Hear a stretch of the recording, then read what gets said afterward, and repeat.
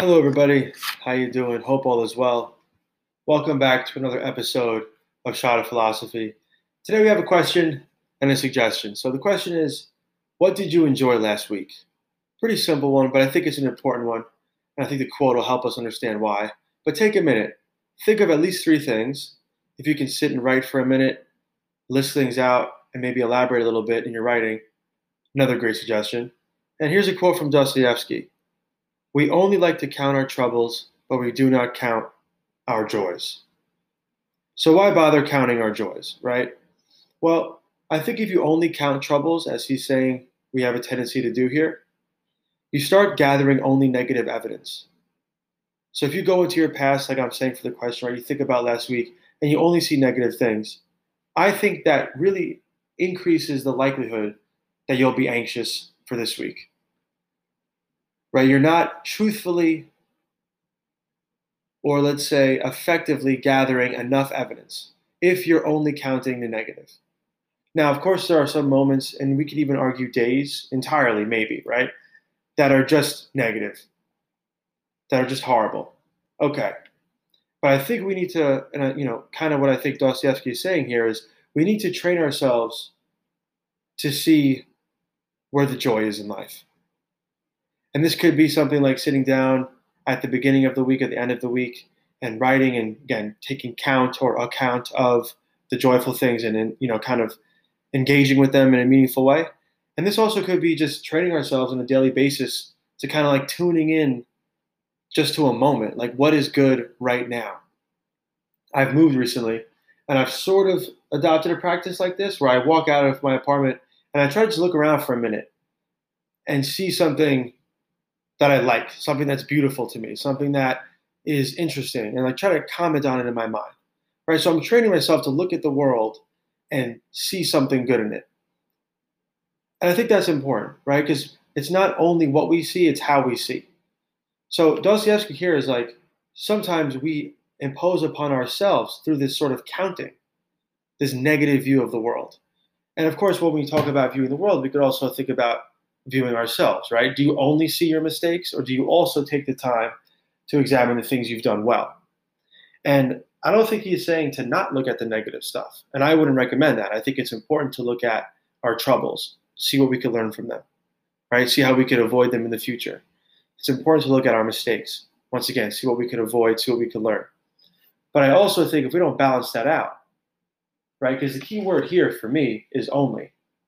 And to say does not might even imply never, right? Just for argument's sake, let's say it does.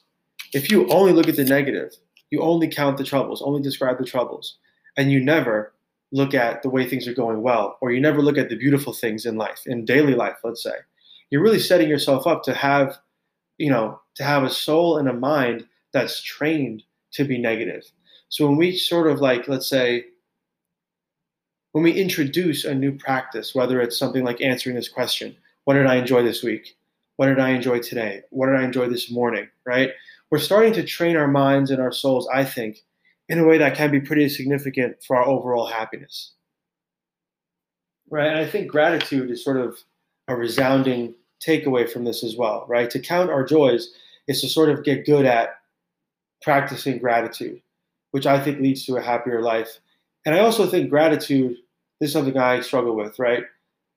Gratitude does not mean that things should not change. It does not mean that we should not work to make things different. You can be grateful for something and see that it requires your care and see that it could be improved upon. To be grateful for something doesn't mean that it's perfect, right? So we can be grateful for the good things and want to improve them. And we could even learn to cultivate gratitude for some of the negative experiences. And that doesn't mean that we want to repeat them. It just means we are able to see something good in that negative thing, in that mistake, or in that event that was out of our control, that wasn't so pleasant. And again, I think to cultivate that skill and in the moment to cultivate the gratitude, right? Both of those things are pretty helpful. They can alleviate some stress, and they could also, again, train us to count our joys and train us to not become overwhelmed by negative things. So maybe think about a little bit of a practice, right? Especially if you're someone who, who might be habituated to only gathering negative evidence.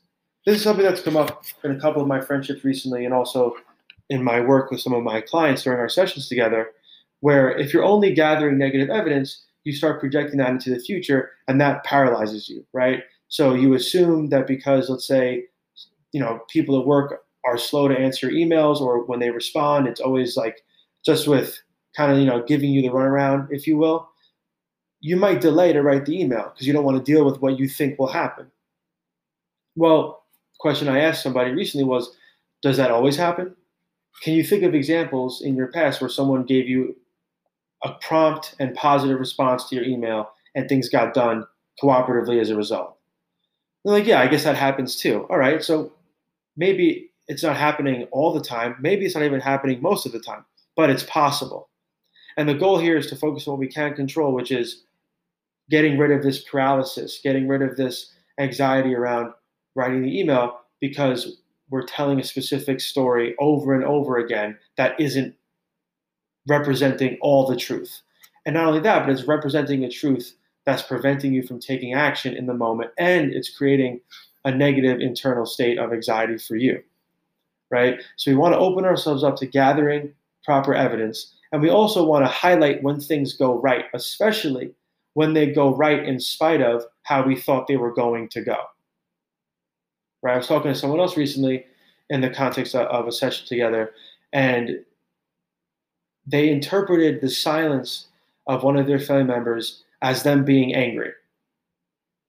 They were texting, their family member stopped texting them back, and they assumed it was because they were angry about something they said or that they texted them. And we were talking, and I was like, well, what ended up happening? Well, we had a phone call and they were totally fine. Okay, so highlight that. You were wrong.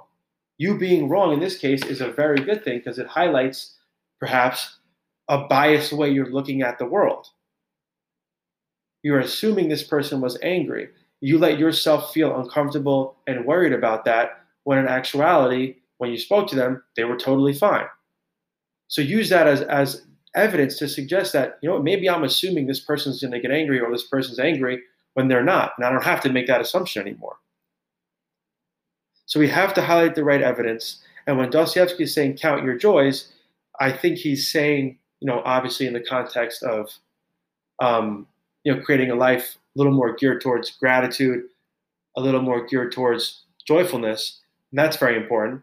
And I also think he's asking us to become better at asking different questions and gathering, let's say, fuller evidence, right? Because life will have negative things, of course, but it will also have positive things, I would say much of the time.